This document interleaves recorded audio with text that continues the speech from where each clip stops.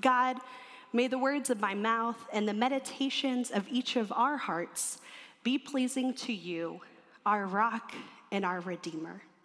Amen. This morning, we are concluding our stewardship sermon series. Talking about finances can sometimes be a sticky situation. It can be a sticky subject.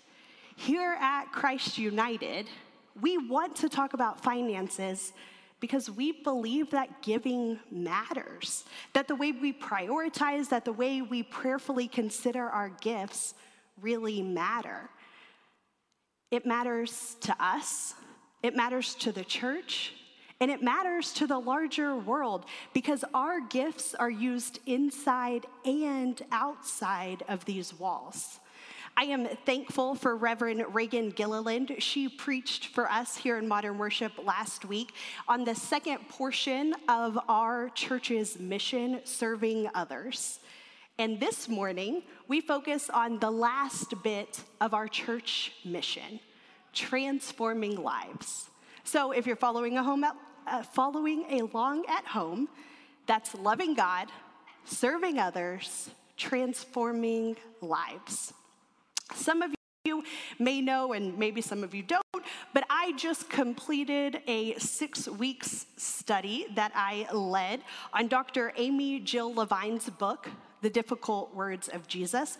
Dr. Amy Jill Levine, she calls herself AJ because she's very accessible, duh.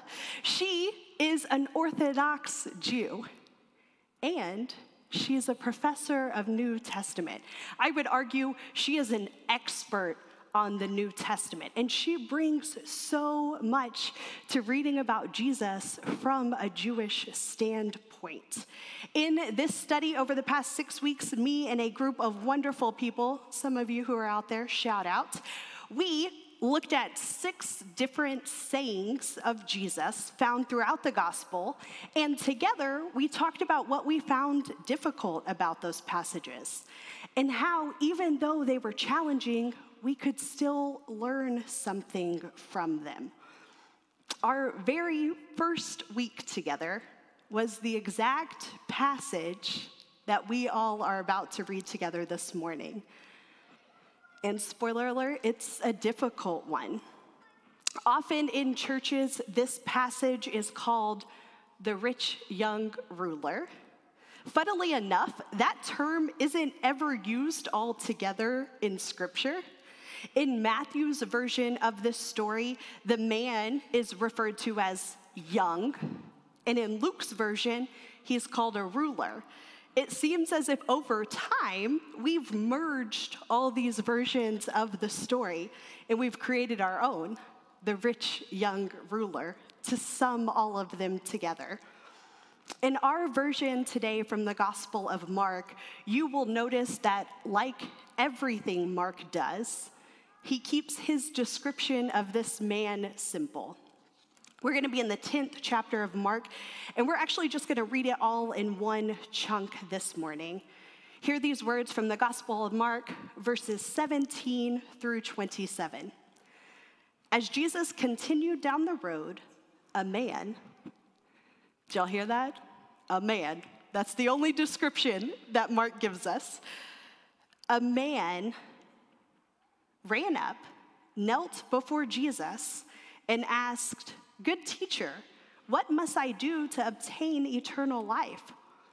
Jesus replied, "Why do you call me good? No one is good except the one God.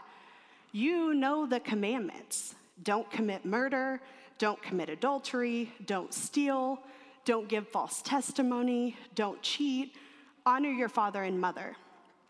"Teacher," the man responded, "I've kept all of these since I was a boy." Jesus looked at him carefully and loved him. He said, "You are lacking one thing. Go, sell what you own and give the money to the poor. Then you will have treasure in heaven. And come, follow me." But the man was dismayed at the statement and went away saddened because he had many possessions. Looking around, Jesus said to his disciples, "It will be very hard for the wealthy to enter God's kingdom." Jesus' words startled the disciples. So Jesus told them again, children, it's difficult to enter God's kingdom. It's easier for a camel to squeeze through the eye of a needle than for a rich person to enter God's kingdom. They were shocked even more and said to each other, then who can be saved?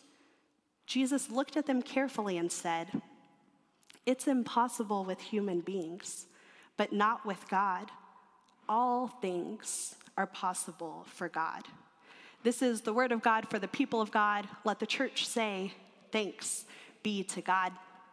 This is a difficult passage for a number of reasons. It's hard to read Jesus saying that maybe there's more to this whole following thing than just following the commandments. Commandments this guy has followed since birth.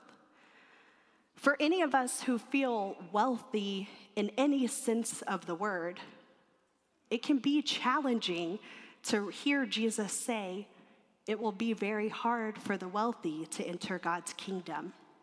The disciples themselves are even startled by this proclamation, so much so that Jesus actually repeats it. The Bible, this book, it's full of difficult passages. It's full of passages that can be difficult to understand when we're reading. It can be difficult in our cultural context. It can be difficult depending on what lens we're wearing as we're reading it. It can also change just whatever mood we find ourselves in as we read Scripture. Many of us may be familiar with this particular passage. Maybe we've heard it in a stewardship series, or just in a sermon in general. Maybe we've been in a study where we look deep into the translations and all of the scholars' different interpretations. This morning, instead of going so deep into all the different ways you can read this, I want us to zero in on one verse, verse 21. It begins with this. Jesus looked at the man carefully and loved him. I really enjoy Disney princess movies. Even though they can be super problematic, especially as an adult looking back on some of the ones I watched as a child, but there's something magical about the music and the characters and the story that just draw me in every single time. I'm also a pretty big Lin-Manuel Miranda fan. Some of you may remember my sermon this summer that referenced his musical In the Heights. So, a few years back, when I heard that Lin-Manuel Miranda was writing music for a Disney princess movie, I bought tickets immediately. And I was not disappointed. Moana, y'all. Have you seen Moana? Yes, great. I'm sure some of you know what I'm talking about when I say I couldn't get enough. Moana is a movie that I go to time and time again when I need to center myself or when I just need to get away from it all. And there's this scene that gets me every single time. I was actually trying to find an image of this scene to show y'all. It doesn't exist. So I was on Disney Plus. This is not part of the sermon. This is for your benefit. I was on Disney Plus rewatching this scene. And as I watched it, I kept rewatching it, and I was crying watching it. So in this scene, Moana, her grandmother has just died. It's not a big spoiler. Happens right at the beginning. Moana, there we go. And after the death of her grandmother, Moana decides to leave her family to go out and return this relic to the island. You got to see the movie. So Moana is preparing to leave her family. She's preparing to leave all of her responsibilities. She's actually actively defying her father.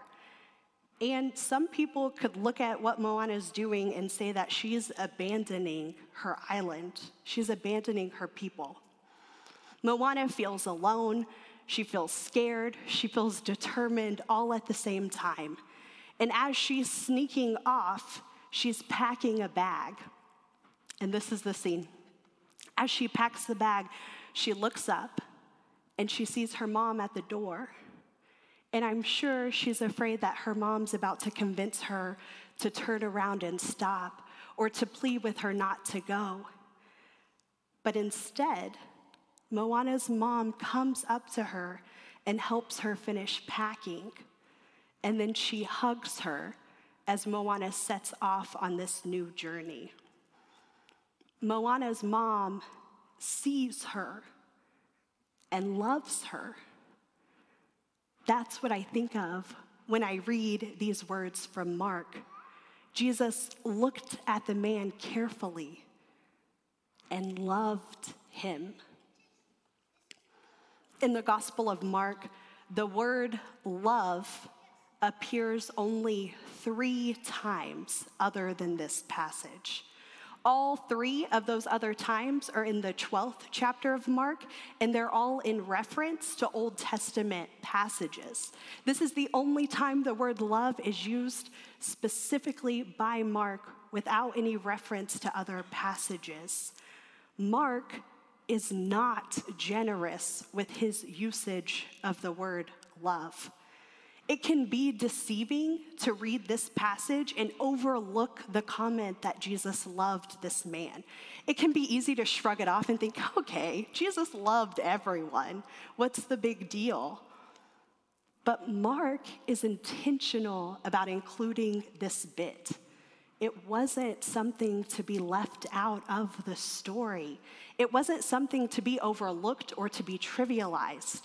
The man says he's followed the commandment since he was a boy, and Jesus doesn't roll his eyes. Jesus doesn't shoot back with a rhetorical question or a parable, which he does a lot, especially throughout Mark. Instead, we read that Jesus looked at the man carefully and loved him. Jesus sees him. Jesus saw that maybe this man had indeed followed the commandments his whole life. Maybe Jesus looked and saw that the man was genuine in his question of how to obtain eternal life. He wasn't greedy, he wasn't demanding, he was honest and genuine. Or maybe Jesus saw the opposite of all of those things. Maybe Jesus recognized that the man had a lot of possessions, and the man had history, and he had baggage. Whatever Jesus saw when he looked at it carefully at the man, he loved him through it all. Jesus loved the man first. Jesus saw him. Then Jesus responds with this next part of verse 21. Jesus said to the man, "You are lacking one thing. Go, sell what you own, and give the money to the poor. Then you will have treasure in heaven." There are a number of people throughout history who have given out of their wealth to those in need. Often, we refer to them as philanthropists. It's not an unheard of thing. And here, we see Jesus ask the same of this man, the man he loved. When the man first approaches Jesus, he must know Jesus is going to tell him that he needs to do something to obtain eternal life. I don't know, maybe the guy thinks Jesus is going to tell him something easy that he can just check off his list. But Jesus asks a lot of him. Jesus tells the man that there's one thing he can do. He can go, sell what he owns, and give the money to the poor. I can't help but think of the man. He must know something is missing in his life, right? That's why he goes to Jesus in the first place. That's why he seeks Jesus out. He interrupts Jesus on this journey to say, what else is there that I need to be doing? The man is yearning for someone in his life to name what's holding him back. and Jesus doesn't flinch. He rarely does. Jesus sees the man, and he calls out his wealth and possessions. He calls out those earthly things. It's a big ask for most people. And then, at the very end of this verse, yes, we're still in that same verse, y'all, Jesus says, "And come, follow me." Come, follow me. Verse 22 continues right after this invitation with, "But the man was dismayed at the statement and went away saddened because he had many possessions." When you read it all together, it can seem kind of defeatist.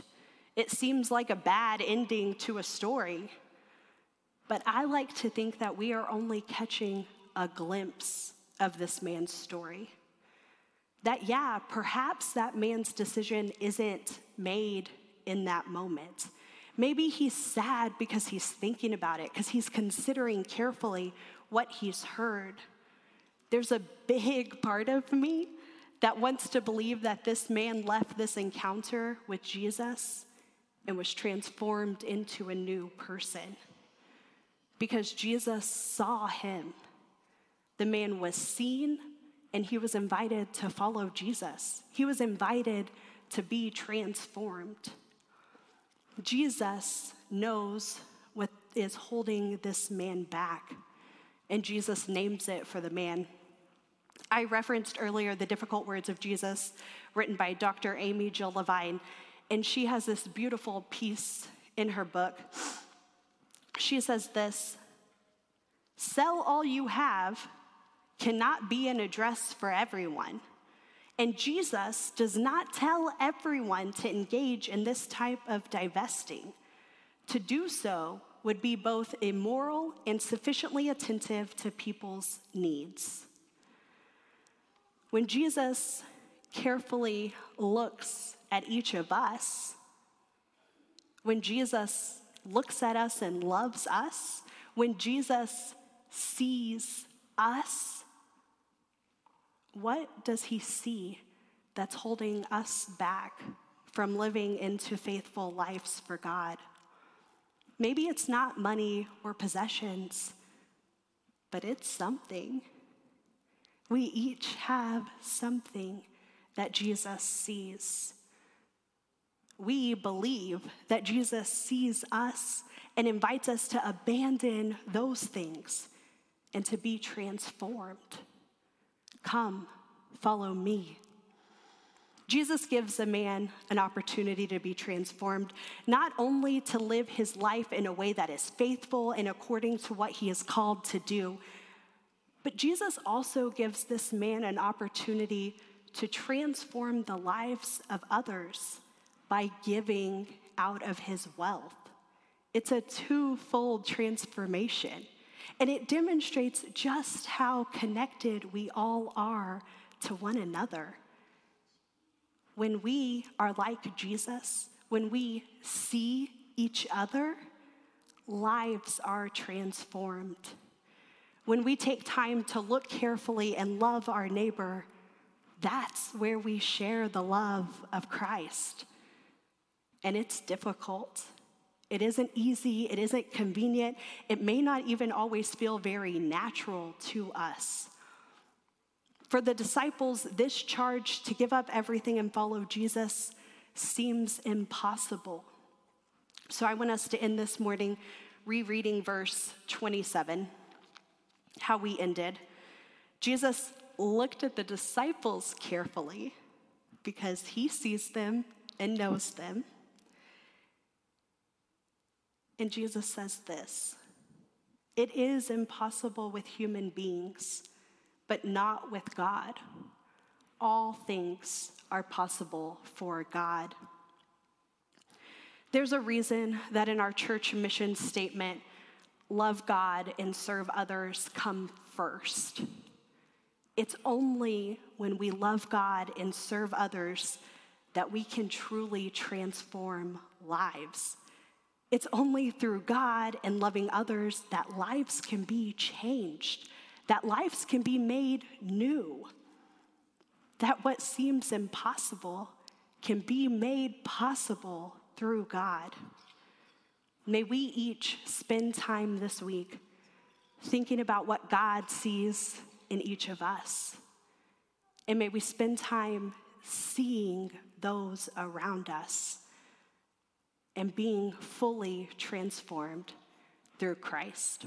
Will you pray with me?